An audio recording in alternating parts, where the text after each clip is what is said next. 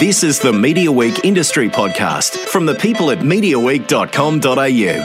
Welcome to a Media Week TV podcast. Welcome, Andrew Mercado. It seems ages. Hi, James. It has been forever, hasn't it? Yeah, I think... but you've been travelling and busy and stuff, it's hard to kind of match up. Yeah, we've both got a bit going on, haven't we? Sort of our day jobs take over and, you're running the busy Southwest Roxy. I'm doing my best at Media Week, pedalling hard. And our schedule hasn't been stuck to as rigorously as we would like, but I'll try and get us back on track for the next few weeks and we'll see how we go. There's certainly been plenty happening in the TV space these last couple of weeks. We should probably start there and talk about the success of Australian Ninja Warrior. Nobody really saw this coming, although I do note the Daily Telegraph did call it a hit series on page 1 on Saturday, so they certainly had the good oil on what might happen. But the ratings certainly took off on Sunday night. Did you spend much time with it? I was in a pub on Sunday night when it was playing, and I was looking up above it and thinking, wow. But, when you think about it, the ratings actually aren't all that surprising. I always thought it was going to do well, but I don't think any of us realised how well it was going to do. No. Because when you think about it, it's been a while since we've had a show like this. And I said from day one that if the kids got on board with this format, it would be a huge hit. And that is what's happened. Because this is kind of this generation's Gladiator. And before that, it was It's a Knockout. And these type of family-friendly shows where mum and dad and all the kids get into it and watch it, it's something that used to happen in TV all the time but is now the rarity.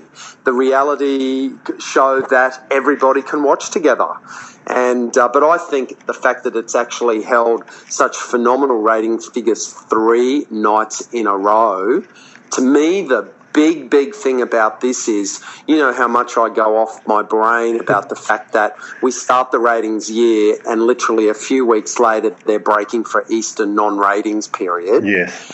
And it does my head in. And I really think that launching this show in the middle of the June-July school holidays, when families actually had the time to sit down and watch TV together and look at the result. Yeah, no, it is pretty incredible. I mean, and we do have short memories, though, I guess. I mean, it's not totally unheard of, this show, this sort of success. Even this year, My Kitchen Rules had a number of 1.6s, 1.4s, and of course they had a lot more episodes. So, but I think this is special because it's something different, isn't it? It's not your standard reality fare. It's a competitive thing. It's much more embraces maybe wider demos, and it's exciting because it could lead to new things. And it's always good to see a program that really can have the ability to lift the platform right across, because other networks will be looking at this and think, well, what does that mean for our schedule? What might we be able to introduce now that might attract similar audiences? Exactly right. And, you just have to look at history to know that Gladiators had huge ratings like this back in the day too. You have to look at some of these formats on TV that haven't been around for a while that you can bring back and supercharge them and possibly get the same sort of result. Yeah, it's interesting. I don't know how many of those are actually out there, but that there is a lesson in this. Yeah, it's interesting that Nine took, and they've talked about the risk involved. It would have been a considerable spend, because you look at the production values and they're pretty good, aren't they? I mean, the obstacle course looks pretty amazing. It's well lit. It's in a dramatic spot there on, I think they use Cockatoo Island, in the middle of Sydney Harbour there. And to schedule it 3 nights a week, they could have gone to the option of just going, maybe Sunday night over those 9 weeks. But they thought, no, we'll see how it will go being stripped. Look, I was surprised that Nine decided to strip it 3 nights a week. I actually thought that's where they might come undone. So well done for them for being brave. But I do think that the school holidays has really helped them with this, because families have been out of their regular routine. Kids have been allowed to stay up later.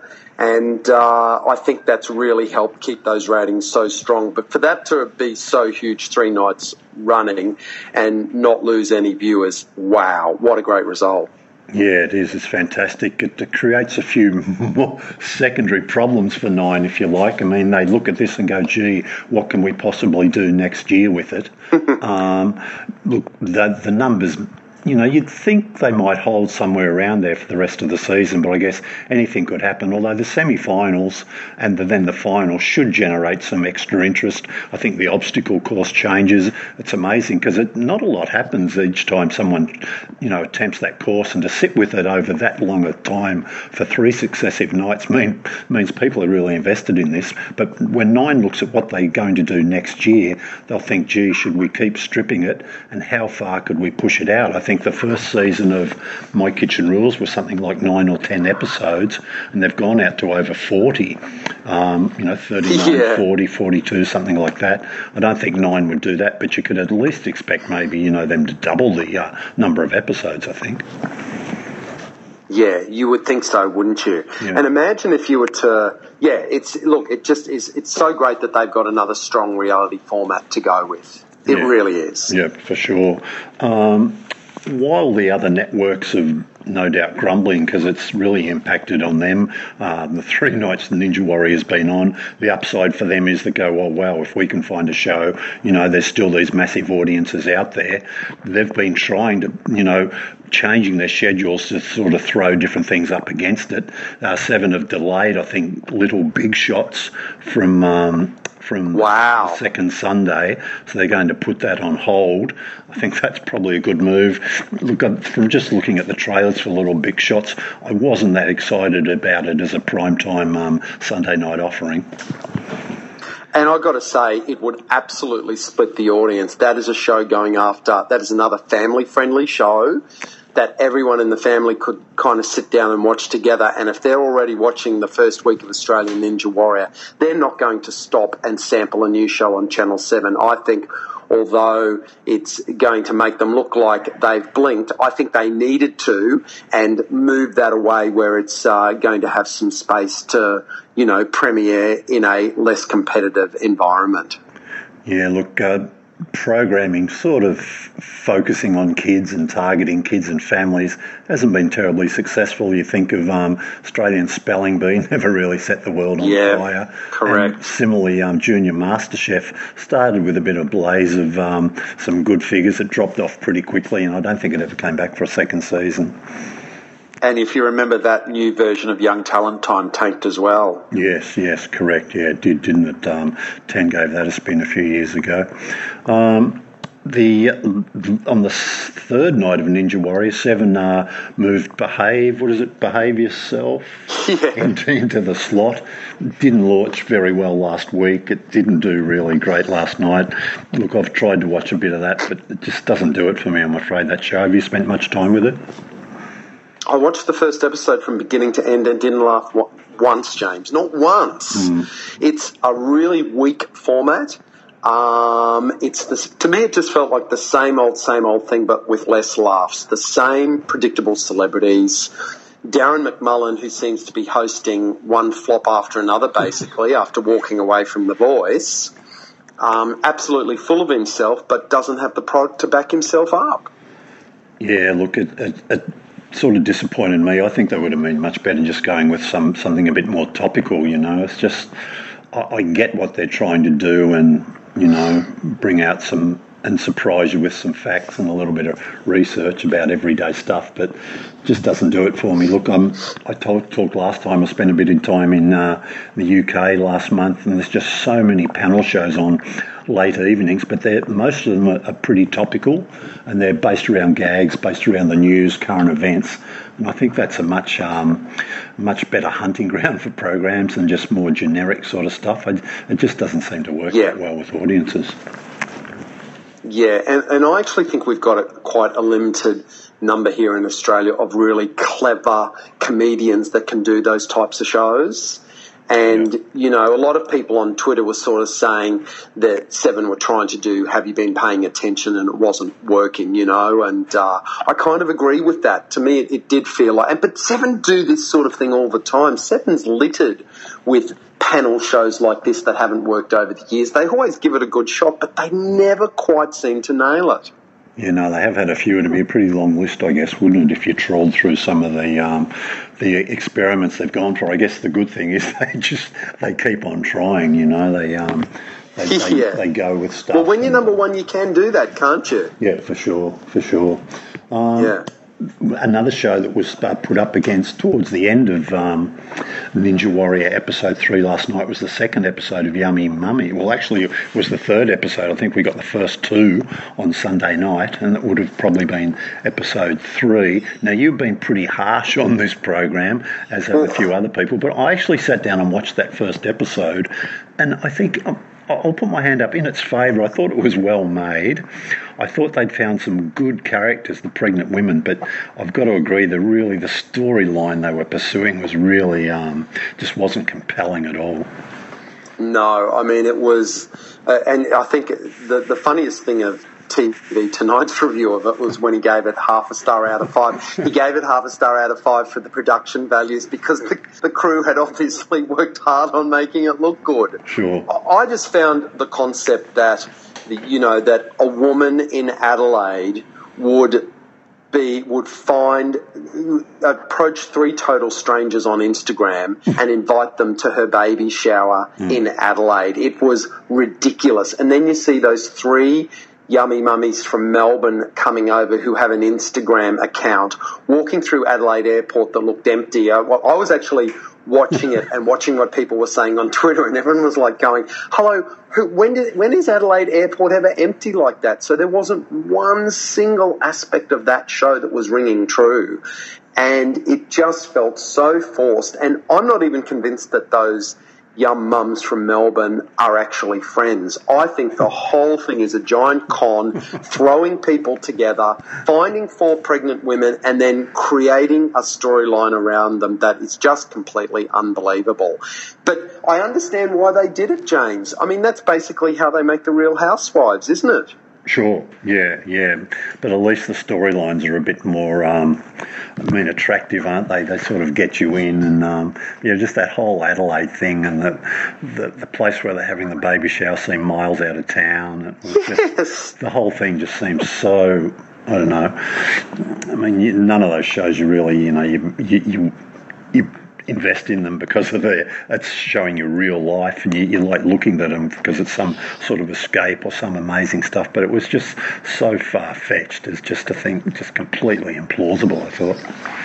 But nothing has made me laugh harder on television this year than the mother, that grandmother who was dressed in yellow, and her and her daughter were looking at pictures on Instagram because the whole show was about getting inspiration and making friends off Instagram. It should have been called Instagram. Yeah. And they're looking at ideas for baby showers, and one of the themes was yellow, and the grandmother, dressed in a yellow dress, said, oh, you can't have a yellow theme party. Everyone would look like chooks. And I'm thinking, you're wearing a yellow dress. And, it passed unnoticed. I would have thought that would have been exactly a moment that you would have said to those actors, hello, somebody needs to mention the fact that you're actually wearing a yellow dress and talking about being a chook. But they didn't. It just slid past. I fell off the couch laughing at that.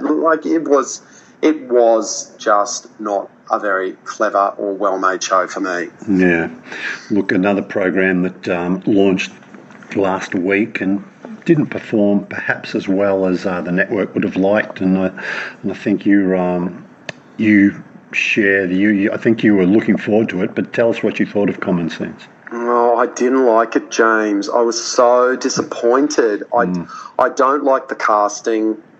I feel like they were looking for deliberately outrageous people this time around. And those 2 guys in the back of the removal truck having a conversation about how you shouldn't use handkerchiefs because that means snot's going around your washing machine. I was like, excuse me? And I really found the workplace, look, on paper it sounded amazing. When I read it, I was so excited to sit down and watch it. I thought this is going to be great, but there was something about it that felt terribly, terribly forced. It didn't feel natural. The way that Gogglebox has people sitting on the couch watching TV and chatting amongst themselves and getting up every now and then to get a drink. I found this workplace setting of the guys having all their conversation in the back of their removal truck and the Chinese fruit and veg people, all four of them standing around peeling beans together at the same time. It just wasn't ringing true for me. And to me, that show has to survive because you're going to find it believable that these are regular people saying what they think, but if you can't believe the situation that they're in, what they're saying isn't going to ring true. Yeah, no, I'm with you on that for most of what you said there. Those workplace environments just looked like something from Central Casting almost, didn't they? The guys in the real estate office and, you know, they were terrible. And you just... Their humour, the jokes they were cracking, it wasn't funny. I know. And the bloke ringing him up asking if he wants a coffee and it's just...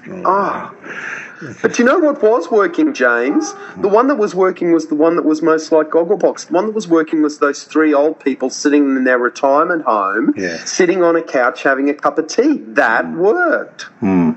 That's what it should have been. The show should have been called, Kitchens. They should have just, instead of Gogglebox in the lounge room, sorry, my dog barks at nothing, instead of it being Gogglebox of people sitting in their lounge rooms, they should have made it people sitting at the kitchen bar having breakfast or something, because the workplace environment feels fake. Yeah, and what about the butchers too? Gee whiz.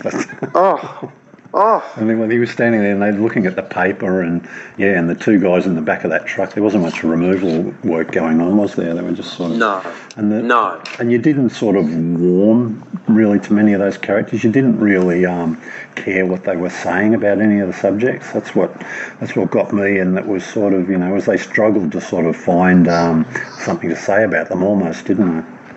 I will really struggle to watch it for a second time. I'll give it another shot. I always, if there's a show that I really want to like and I don't like the first episode, I will watch the second episode to see if it starts to warm on me. But I don't think it's going to become one of my favourite shows. I would rather watch the next episode of Yummy Mummies, to tell you the truth, because at least I could sit there and hate watch it and think of smart, snarky things to say on Twitter. But common sense, it just really, really disappointed me. Yeah, look, we spoke to David McDonald, the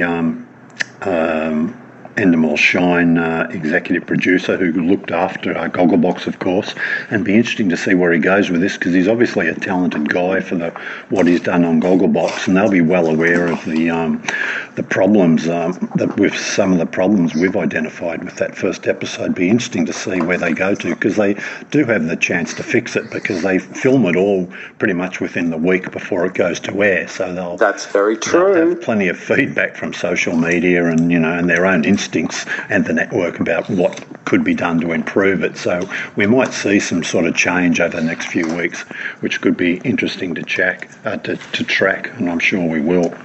That's a very good point, yes. Yeah, now, mate, you watch a little bit of daytime TV. I know you tune in and out of Studio 10 and the other offerings in the morning. Studio 10 getting an extra hour. It's come at an interesting time, has it, when the channel's under some financial pressure, and I guess this extra hour would be pretty cost-effective for them. Yeah, it will. I mean, all they do at 11 a.m. when Studio 10 finishes is go to The Talk, which is an American daytime show and not a particularly good one. And so they're going to keep going through to noon, when basically 7 and 9 are already going till 11:30 with their shows anyway. Mm-hmm. And then they switch to their morning news at 11:30 a.m. So Studio 10 are going to go through to 12 noon. More power to them. But I tell you what, I love Studio 10. I've always said that. I've disclosure here, I've appeared on the show as a fifth panellist. I love doing bits and pieces for them. I just think it's a really fun show that is prepared to step outside of the box and try something different, and sometimes it fails, and that doesn't matter. It becomes comedy anyway. But I really think that one day someone should say, let's start Studio 10 a little bit earlier than 8:30 a.m. and actually try and eat into Today and Sunrise, because, Today and Sunrise kind of, those shows are both so similar. My problem with the Channel 7 and 9 breakfast shows and morning shows is that they're interchangeable. You've got the male host, the female host, the sports person, the weather person. It's just the same thing. You can switch back and forth between the two of them, and they're doing identical segments at identical times.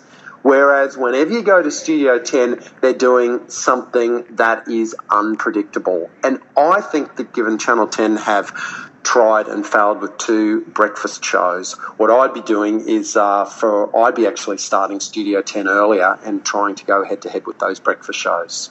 But I understand why they don't want to do that, because the ratings for Studio 10 show that when Sunrise and Today finish, there is a turnover factor to Studio 10 that happens around 9 o'clock, 9:15 when they move into their new morning formats. Because if you watch Studio 10, they start off at 8:30 a.m. with very generic type discussions, but they save the big news stories of the day till 9:30 because that's their peak viewing time.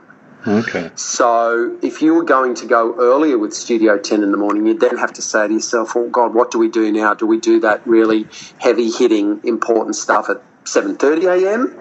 Or do we, you know what I mean? It would really mess up the flow of things. Yeah. A little bit like the project saves its big stories and its big guests for after 7 p.m, which they Correct. get a significant lift after the 7 and 9, 6 p.m. news hours finish. Correct, yep. So we spoke to Rob McKnight the other day about the changes, and he's able to reel off some quite significant audience increases, but even as he pointed out, some of those numbers are coming off a pretty low base, so the percentage increase sounds a bit more dramatic than it maybe is. But nevertheless, there has been a bit of audience growth. Yeah. But tell me this, I'll put this to you. You talked about Studio 10 starting early. Now, they've got a big team there. Could they split that? Could they split those hosts and maybe have a couple do like a breakfast studio or something? And let's say start at 7. Why not? And then, they either all come on together at 8:30 or whatever, or the other hosts take over. I mean, you could probably do that reasonably cost-effective, huh? Yeah, you could stagger. You've got a panel of 5 people there, and you could stagger that through the morning. If you could run the thing all morning on the same set and have one group of people there for breakfast, and some go, and then others come in and replace them as the day draws on. And it could be a really that they've got a great little format there that I think is open to a lot more change and a lot more breaking the mold than 7 and 9 would ever dare to do. Sure. I'm thinking maybe, you've got 2, who could do the breakfast? Would it be maybe from Joe Hildebrand, Sarah Harris and Jessica Rowe? Be a pretty powerful breakfast team, wouldn't it? Yeah, it sure would. And then you let Denise and Ita, that might prefer the sleep in, let them sort of come in a little bit later in the day. Yeah, then maybe the breakfast hosts take turns at staying with them on different days or however you work it, or they all just stay on together. You could probably get away with the 7 o'clock start maybe, because I'm not sure how big those breakfast audiences are until you get into that 6 to 7 hour, and they certainly take off after 7 a.m. each day. Yeah, seriously, who gets out of bed at 5:30 a.m. in the morning to watch Sunrise and Today? It's like I'm sure what's their peak viewing time? It's between 7 and 7:30, isn't it? That's when they seem to have their important stories. Yeah. 7 to 8 o'clock. Sure. Look, we'll stay with Channel 10. We're getting towards the end of our MasterChef. I think finals week is about to be honest. The numbers have been knocked around a little bit recently by Ninja Warrior, of course. It just doesn't quite seem the buzz about MasterChef this year as there has been in previous years. But I think we'll probably see some pretty good numbers in its finals week. But something I've noticed as MasterChef gets near the end of its run, the promos for the Bachelor start getting a little bit heavier. And and you're very interested also in The Bachelorette this year, aren't you, Andrew? Well, I did notice in the Sunday Telegraph last week they covered the making of the Bachelorette promo, because that's what passes for news these days. But look, I did have to, my eyebrows were raised at a comment from Sophie Monk as she was filming this promo in Double Bay, because she actually said, this is not a reality show, it's real life. Now, look, Sophie Monk is either the greatest satirist in this country or she's a complete dill. Who is honestly going to believe that? She's filming The Bachelorette. This is not a reality show, it's real life. Give me a break. Sophie does have a very good sense of humour, so I'm assuming she's taking a bit of a laugh here. But, the entire concept that she hasn't been able to find true love her entire life, and yet she's going to find it while making The Bachelorette. I mean, I guess if you want to live your life in the glare of a television camera, this is what passes for real life for you. But, can we not pretend that The Bachelorette is real life? Can we not pretend that it's less of a reality show than every other reality show? Come on, the whole thing is staged from beginning to end. Those potential suitors of her are being told what to wear, they're being told what to say, they're having their, fabulous exotic dates worked out for them down to and planned to the nth degree. Come on. Yeah, and I dare say all that sort of artificiality around it makes true love even less remote for any of those sort of forced TV couplings. Yeah, I mean, she's got 15 gents vying for her attention. More than half those gents are vying for her attention because they want to be famous. Sure. Interesting story on TV tonight this week. They spoke with Marshall Howell about how SBS manages to get its hands on so much sort of good drama at the moment. Handmaid's Tale, of course, is sort of leading the field there. It's being touted as one of the shows of the years globally, and SBS secured it here locally.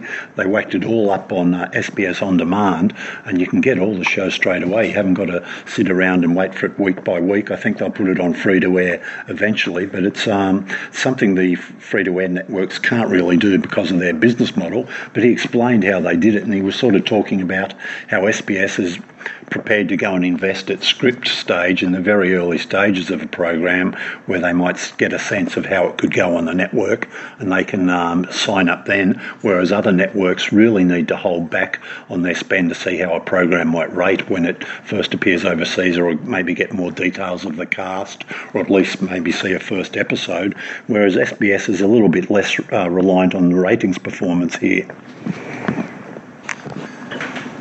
That was really interesting, that article, and I also, as per your advice, because you told me how great The Handmaid's Tale was, and so I watched it, and I just finished it last night. It absolutely stopped everything in my household for the last 4 nights. We did 2 episodes, 3 episodes a night. It would be close to be running the best drama of the year for me so far. Absolutely incredible production, and I'm telling everyone I know you've got to watch it. I think SBS On Demand is really punching above its weight at the moment with their drama offerings. Yeah, it is. It is quite.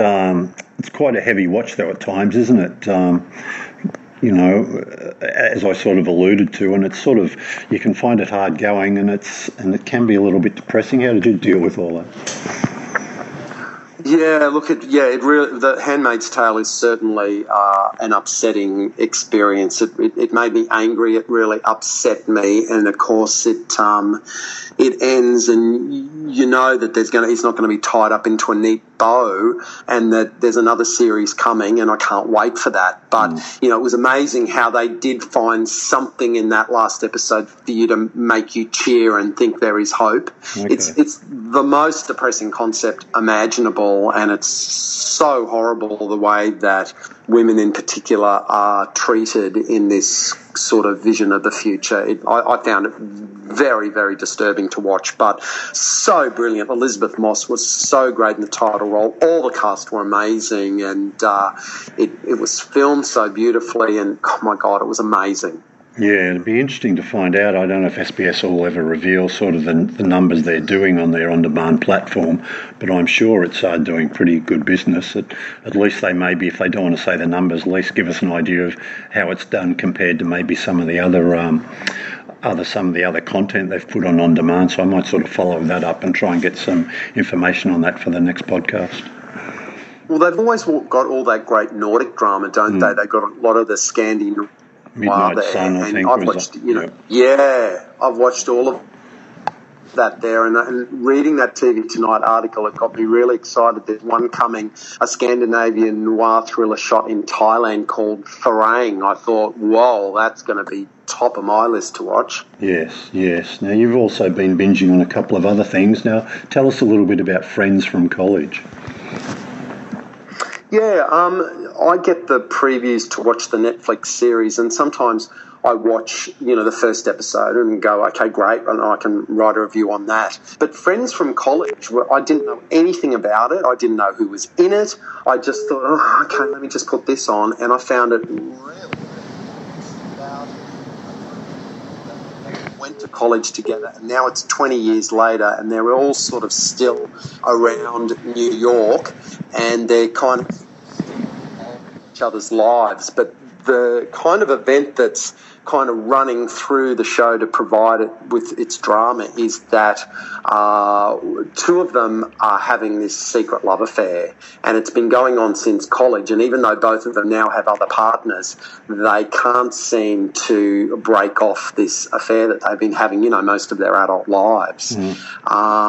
And, it's very, very funny, and you've got Fred Savage in there from The Wonder Years, and Kobe Smulders from How I Met Your Mother, and other actors that you would recognise. But it's smart, it's funny, it's not like a broadcast network sitcom. It's a little bit rude, but I found it really, really funny and easy to watch. They're half-hour episodes, and I just gobbled the whole thing up over a few nights. I think it's going to be a huge hit for Netflix. Friends from College, and I think they start streaming it on 15th of July, and I thought it was an absolute ripper. Yeah, okay, I'll be sure to check that out. That's good. Yeah, it makes it a little bit easier to binge on those slightly shorter episodes, doesn't it? And there's so much drama around at the moment. Yeah. Something that is actually funny and is doing sight gags and a little bit blue and, fast, sort of New York snappy comedy. I just found it really, really easy and fun to watch. Yeah, look, another 30-minute show, which is recently new to the Netflix platform, is Glow, a story about the glorious ladies of wrestling, and a TV series they try and create around this team of women they recruit. I've watched a couple of them. Have you seen any of that yet? No, you know what, James? A lot of people are talking about this. A lot of people are liking this and telling me to watch it. And I keep saying to all of them, I can't think of anything I want to watch less. I've got no interest in women's wrestling. And I've just, I've always got too much TV to watch, and I just keep saying to them, I don't really want to watch it, but gee, it's got its fans. Well, I know it has. That's what got me into it, some of the glowing reviews I'd read, but I've got to say I'm a little bit disappointed, It was very low budget, and that gave it a bit of a nice indie feel, but gee whiz, not much happens in a lot of those early episodes. I skipped forward to watch a couple of something near the end, and it does have a nice ending, and it might be worth staying with it, but it's not, I don't know, I just didn't get me in. It's interesting though, Mark Maron, the guy who's famous for his podcasting these days, plays a central character, and he's sort of the promoter that gets all the girls together. He does a really good job. People might remember him from, he did a guest appearance in a few episodes of Roadies, which was on Stan a couple of years ago. He was You loved that show, didn't you? Yeah, I was a big fan. And I only realised today when I was just double-checking on him that he also had a role in Almost Famous, another Cameron Crowe project, and one of my most favourite movies ever. He played the angry promoter in that, so it's given me another reason to go back and watch Almost Famous again and make sure I take a bit more notice of his role in that. But yeah, Glow, look, not so sure sure on that one. Something I did like, and again, this has gone against, I'm going against the trend here, was Gypsy, the Naomi Watts series, which is up on Netflix as well. She plays a what do you call it? A therapist, if you like, called Jean Holloway, who and she's married in the series to Billy Crudup. And again, there's another Almost Famous connection here. Almost Famous, He was the troubled rock star Russell Hammond in Almost Famous, but they're a married couple. But Naomi sort of starts falling for one of the people she sees her patients. Very unprofessional for her. And that's just how that unfolds. Now, a lot of people have been giving this a bit of a hard time. I've been quite into it. I get it how some people think maybe Naomi Watts is not, I don't know, is not great in it, and that her role is just not deep enough and not explained well enough. But I quite like it. It's a bit of a light watch, but it's just, look, I haven't got too far into it. I'm about 3 episodes in, but I'm finding it pretty enjoyable. Look, we watched the first episode and both liked it, just have never had time to go back and watch the next one. But it's there sitting for us waiting to watch, and I'm definitely going to go back and keep doing it because it was an interesting concept that she as a therapist getting insights into her clients' lives was then using that information to go behind their back, investigate their backstory, find out things about the person, and then go back and deliver them that information firsthand that made her look like a better therapist. I mean, it was like, whoa, woman, you've got no ethics whatsoever. Yeah, it's pretty weird, isn't it? It was interesting to see on the sort of Rotten Tomatoes score, they sort of track both critics' votings and then the general audience, and on their score for Gypsy was that I think it was about 25% of critics were sort of giving it a thumbs up, but it had a pretty high score when it comes to the audience, around about the 85%. So at least I'm shared by some of them, and I think, well, it's actually her. She gets it's not actually someone. It's not a patient she gets a fascination with, is it? I think it's the ex-girlfriend of one of her patients she gets a fascination with, and she finds out a lot of interesting stuff about her girlfriend or potential girlfriend from that patient. But it's you can just imagine where the series could go. So I certainly want to follow up and see what happens. But it made me wonder, and I threw this out to you the other day. A show on the Netflix platform seems to get a bit of buzz easier maybe than shows that aren't on Netflix, in that Netflix is still quite a groovy, trendy place to get your program, whereas, if you're on Stan, people don't make an allowance because you're on Stan, or if you're on 9, 10 or 7. But I think Netflix, you might get a few brownie points from being in that environment. What do you think? I think so. I've never ever been able to explain the Netflix phenomenon that they did absolutely no promotion or advertising, and somehow they made themselves this incredible streaming company in the US that kids in Australia wanted to be a part of. I mean, before they launched here in Australia, everybody knew what Netflix was. It's absolutely incredible to think that that was all achieved by them basically doing nothing but making a couple of shows that suddenly seem to work. Yeah, it's like the byword for streaming, Netflix. You can use Netflix when you talk about streaming. You can just say, "Oh, is it on Netflix?" And it's sort of shorthand for saying, is it on streaming in general, isn't it? That's how much they sort of dominate that space. Yeah, I mean, Foxtel would have killed to have, had that sort of marketability. When, they always used to get so upset that people used the word pay TV. Yeah. They wanted people to say Foxtel, but people were saying pay TV, and they were saying, no, we're subscription TV, we're cable TV. And then Netflix just comes along and becomes this really cool brand. I agree with you. It's amazing how they've been able to do that. And it kind of happened by accident. I don't know that they really did anything. It was just one of those things that somehow seemed to, magically happen. Yeah. A couple other things that I've noticed this week was that the ABC released those content spend figures after, I think, a question from a senator, and they provided, I think, 4 years' worth of data that showed their sort of spend on content declining, which isn't a real surprise, I guess, when you think their budget allocations have been under a bit of pressure too, and they've been able to spend less. So there's no real surprise there, but let's hope that sort of the noise that's sort of surrounding all this reinforces to politicians the importance of maybe maintaining that ABC budget so they continue to spend on dramas and comedies and investing in Australian talent to put on the radio, to put on the television.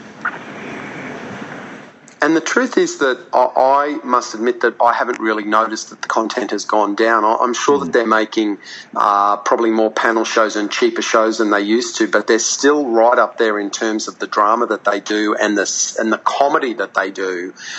When so many of the free-to-air networks don't do Australian comedy, I still think the ABC's punching above their weight in that department with the smaller budgets that they have.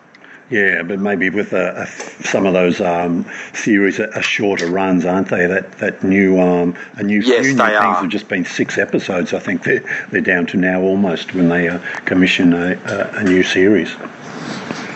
Yeah, in fact, I've been watching Janet King, and every week I think, well, this has got to be the end because it's 6 episodes. But it's obviously not 6 episodes because the last one isn't until this Thursday. I would suggest that maybe it's gone to 8 weeks or something like that. Yeah, it was either 6 or 8, Janet King. I can't remember, but it was. It didn't go for that long. I hope you haven't got an intruder in the background there. I can hear your pup making a bit of a noise.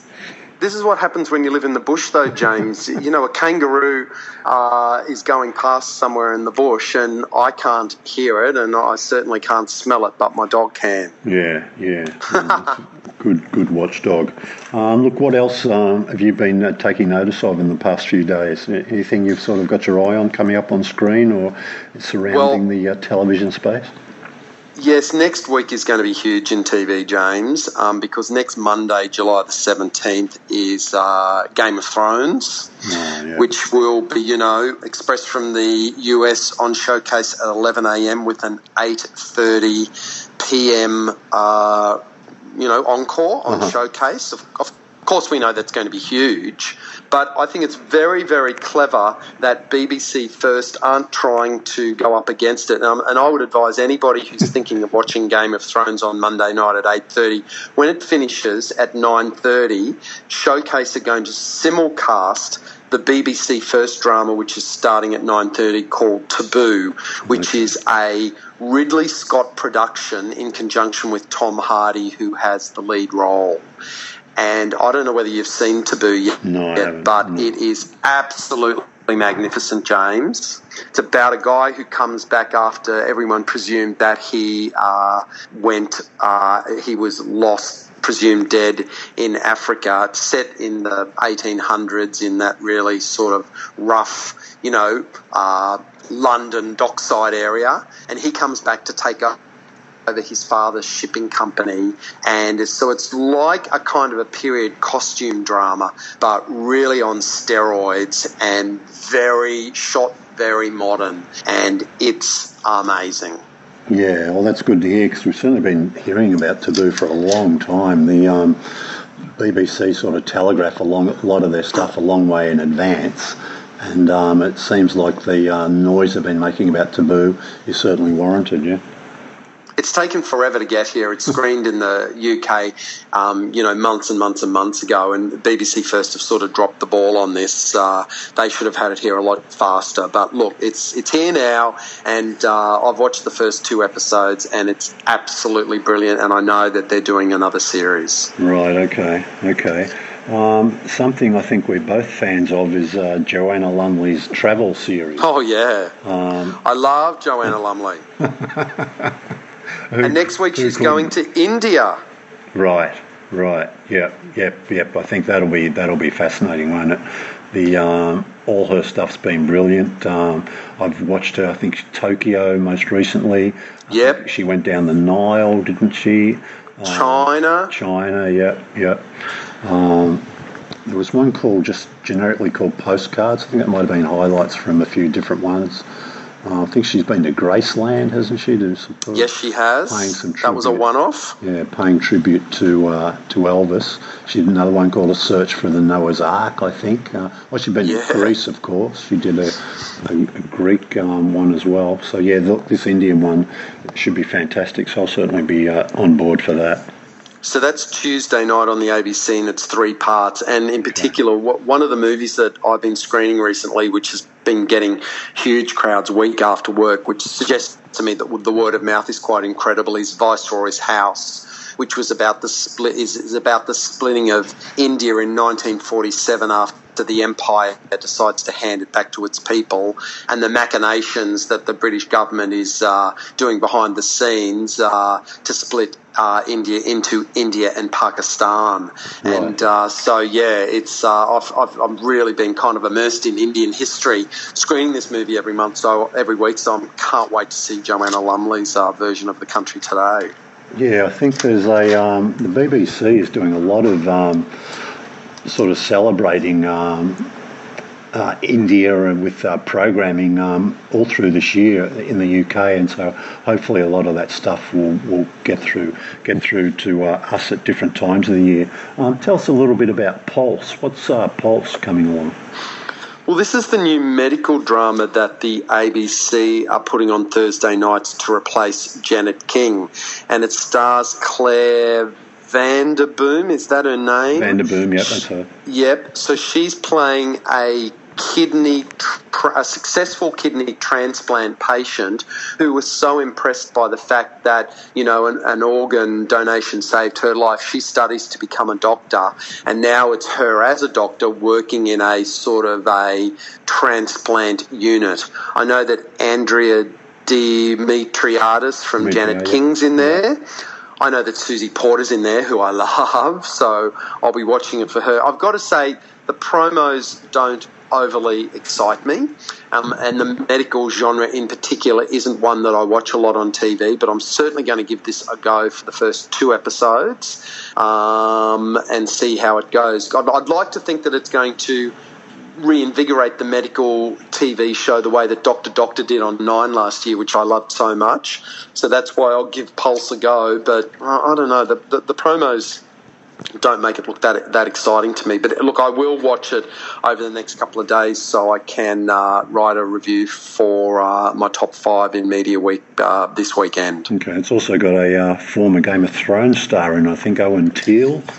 Wow. Sort of met a grisly end, as do most characters in Game of Thrones. I think he played Sir Alistair Thorne. I can't remember that exactly. It just reminds me too, look, every time before Game of Thrones starts, I always think I should do a bit of study. I've just got to get across all those characters. I would ideally love to watch episodes from the former season to brush up, but I never really get the time. What do you like? Do you need to do that? Well, you know me, I've always, I'm not the hugest fan of Game of Thrones. I watch it, but I can't follow the history of it. I'm not that much into it that I can obsessively follow it. It got too complicated for me, episode 2. But look, there is always a really great recap special that they make every year. Last year it was called, I think, Game of Thrones, The Story So Far. And if you look at Showtime and go through their schedule, they've made a new one this year. That's what it's called, Game of Thrones, The Story So Far. It'll be on twice this Sunday, 1:30, and it'll also be on 7:15 p.m. It's an hour and 15 minutes, and it will bring you up to date. And TV Week have also helpfully done a catch-up guide in their issue this week with Poldark on the cover. They're reminding you where the show was left off and the important things that need to happen in this season.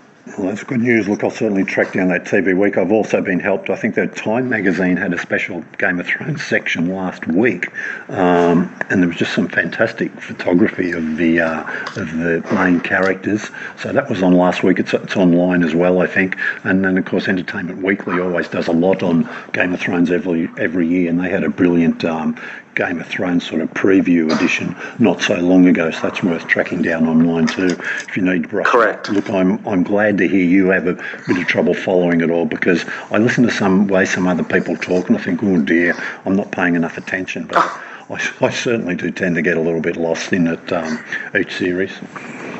Yeah, I find it really, really complicated, and I'm sure there's super fans out there that read the books and sort of that helps you. You see that, like that really helped with American Gods. I never would have had a clue what was happening on American Gods except for the fact that my partner had read the book. Right. So he was able to say to me what was happening, and I think I said to him, would you understand what was going on in this show if you hadn't read the book first? And he sort of lifted an eyebrow to me as if to say, well, maybe not really. It certainly helps if you're a fan of the books. You get a better insight into it. But, yeah, it's a very, very thick, detailed mythology, and you certainly need a chart to follow all those relationships to figure out what's going on. I just watch it because it looks good, and as long as there's a few nude bodies around, as long as they go to a brothel every now and then, that's when I really pay attention.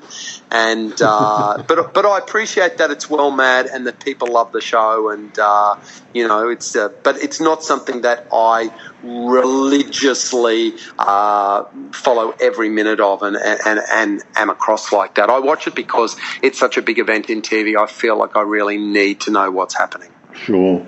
But look, I've always balked at the Harry Potter books, thinking I wouldn't be able to get a proper grasp on that. So I'm really nervous about the thought of attempting the. I think there's 5 books in the Game of Thrones series. I think, wow, that could really push me to the limit. I think, but I would love to have the time to get in and give it a crack. Now, you mentioned just in that chat then that TV Week had a poldark cover. Yes, that's a little bit different for them, yeah. It is, and I think we made a big deal of it last year. Last year they put Dr. Blake on their cover, Craig McLachlan, and the lovely girl that plays his housekeeper, whose name is escaping me at the moment. But it's very unusual to see TV Week putting a show on that so deliberately is sort of going for the older viewer. And yet, I look at the local news agency here in Southwest Rocks, and I'm in there every Monday morning buying my Sydney Morning Herald for the Green Guide and picking up my copy of TV Week, and I look at those little old ladies that are buying TV Week alongside me because it comes out on a Monday, and yet week after week we know that TV Week sort of is the home and away magazine. Sure. It's always what's happening in home and away on the cover of TV Week. So when you see something like Dr. Blake, or as the case this week, Poldark, with the headline Saint or Sinner, you really go, whoa, that's not a regular TV Week cover. They've called it a winter drama special, and they do also cover Game of Thrones and Pulse. And just to be on the safe side, they do actually put on their cover when Chris Hemsworth ruled Summer Bay. So, they can't quite leave their home and away obsession. But, it's I really think, although they might not like to admit this, that the people who buy TV Week, a lot of them probably wouldn't watch home and away, although I'm sure that their sales would suggest that a lot of time their home and away issues are the best-selling ones of the year. But I think they should probably keep doing look at the success of these British dramas on the ABC on a Friday and a Saturday night. The audience is there, and they probably want to read a bit more about those shows in magazines like this. Sure.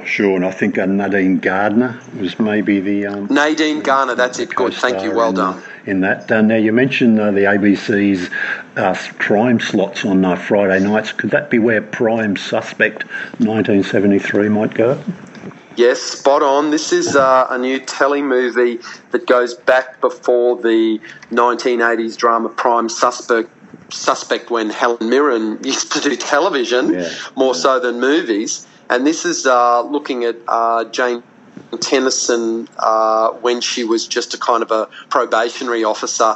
And in fact, this telemovie, Prime Suspect 1973, is about the first ever murder investigation that she got involved in. So look, I'll be checking that out. The British critics didn't jump up and down with joy about this. They didn't think it was fantastic. In fact, I think they're kind of a little bit disappointed that, of course, if you're going to do a story about a female cop in the 70s, she's going to be copping a fair bit of sexism at work. Yeah. And, they kind of found that, some of them sort of went, really, do we need to see this? But look, it's a great character, and it's an interesting idea. I'll certainly be checking it out to see how good it really is. And you said telemovie, but I think think there's 6 eps, isn't there, in there? Oh, is it 6 eps? I could be... Yeah, you're right. It's only on for 50 minutes. It is a series. Yes, spot on. Yeah.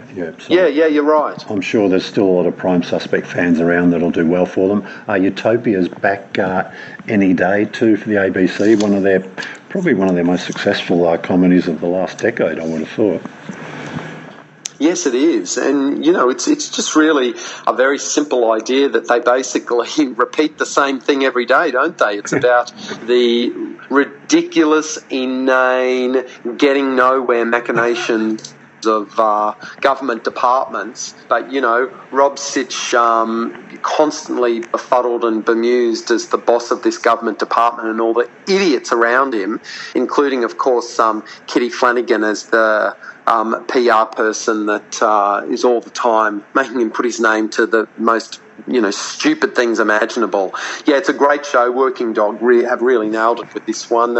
It was a great idea, and the audience has been there. This is season 3, and it replaces Ronnie Cheng International Student Wednesday nights at 9 p.m. on the ABC. Yeah, I sometimes see it as a bit of a metaphor, maybe for life in general, though, the Utopia, not that I'm saying everything's as ridiculous and mundane, but you do go through a lot of repetitive stuff in life, don't you? And sometimes you get all worked up and excited about certain things that in retrospect you go, wow, did I really ever care about that much or things like that? So, yeah, it is. There are lots of sides to it. Now, there's some new Suits coming as well. Yeah, I think the new Suits is actually starting this week. I think it's starting Thursday night on Universal, but because they're doing an article about it next week, I might have had my dates confused there. But certainly there's a lot of interest around Suits at the moment. I actually heard on the news last night that Prince Harry could be on the verge of proposing to Meghan Markle, who I certainly had never heard of before until when tabloids started talking about her as being Prince Harry's girlfriend. And then I saw the clips, because I've never been a Suits watcher, although many people have said to me they love this show, they're obsessed with this show. So I know that there's a lot of people very excited that it's back. Let's just hope that if Meghan Markle does marry into the royal family, that she doesn't retire from acting, because she's a very beautiful girl, and she clearly has a lot of fans in the world. And let's hope she doesn't do a Grace Kelly and go off to a Monaco kingdom and get banned from acting again. Yeah, I've got a feeling I've seen some headlines like Baby Joy or something like that, about quite a while ago, I might say. So some of the tabloid magazines have certainly been maybe ahead of themselves in some of that news. Yeah, look, Suits, we did a Suits podcast, I think it was late last year, wasn't it? They came in, we had Jamie Campbell here from Foxtel, so go and dig that out at mediaweek.com.au if you want to check up on that. Look, we're nearly out of time, Andrew. Anything else you want to leave us with this week for our TV podcast? Look, my leaving thing, it's a few weeks old now, but I just need to say it to you. The Sunday Telegraph ran an article a few weeks back on a Sunday called 10 TV series that need to end now, in which it was an editor's pick too. He gave it a big tick, and it was a whole bunch of TV shows that writer Amy Harris was basically saying should be culled and taken off air, including MKR, because if she has to sit through one more minute of Pete Evans and Manu, she will surely expire. The Voice, Richard Wilkins, The A-List, in which she was pretty nasty to him. Hoovians on the ABC, in which she said, why would you pick apart a TV show that hasn't been good since the 80s? I'm sorry, did she actually say that? Did she actually say that Doctor Who hasn't been good since the 80s? I'm sure there's several million people that disagree there. She thinks Louis Theroux makes pointless documentaries, and she wants Gogglebox taken off air because she's baffled at its success. Now, I'm sorry, but if you're going to write an article like this in an era where network television audiences are declining, if you're going to ask them to take off their biggest rating TV shows, at the very least, you should give us a bit of an idea on what they should replace them with. I just thought this was the stupidest, most pointless article, and it was just nasty to kind of go out there and get really personal about a bunch of people on TV that she doesn't like, and I just thought it was stupid. And to try and, tie it in with Fonzie and jumping the shark, and that's the picture of Henry and skis. Just don't understand why the Sunday Telegraph have stopped their television page. They're not doing that page anymore. It hasn't been in the paper for the last few weeks, and they're printing rubbish like this. It's really sad to think that Australia's biggest newspaper is treating TV writing about TV like this. It's sad. Yeah, look, I guess opinion always tracks newspaper editors, doesn't it? And if that opinion might be controversial, well, they'll think it'll attract a bit of traffic, attract a lot of comment, as you have done just now. So I guess that's why it lives there. I have noticed that TV page sort of has been a moving feast for a little while, hasn't it? Now, it has been a couple of weeks. I think it hasn't appeared at all. It's sort of gone, and I wrote that TV page for a couple of years, around 2000 and I want to say 2009 back then, and it's one of the proudest things in my career that I wrote for a major newspaper like that, and did TV news and TV tips and all that. And that's what I want to read about in that paper. I want a bit of news, and I want someone who knows something about TV to tell me what I should be watching in the week ahead, not someone that seems to have an axe to grind and is just looking to be deliberately controversial like so many other News Limited columnists. It's not where I want that newspaper to be going. Certainly noted that one, Andrew. Look, thank you for that. And just checked on that Suits screening date. I think July 13. I think it's season 7 from memory. They've been going for a while. That's when that kicks off. Those episodes be dropping once a week on Universal. Look, let's leave it there. Let's try and make a date to do this again in a fortnight. Enjoy the rest of the school holidays up there with your at the Southwest Roxy. It's a bit wet here in Sydney, so let's hope a bit of that wet weather hangs around up there and fills the cinema for you. Thank you, James. Okay, speak to you soon, Andrew. Bye.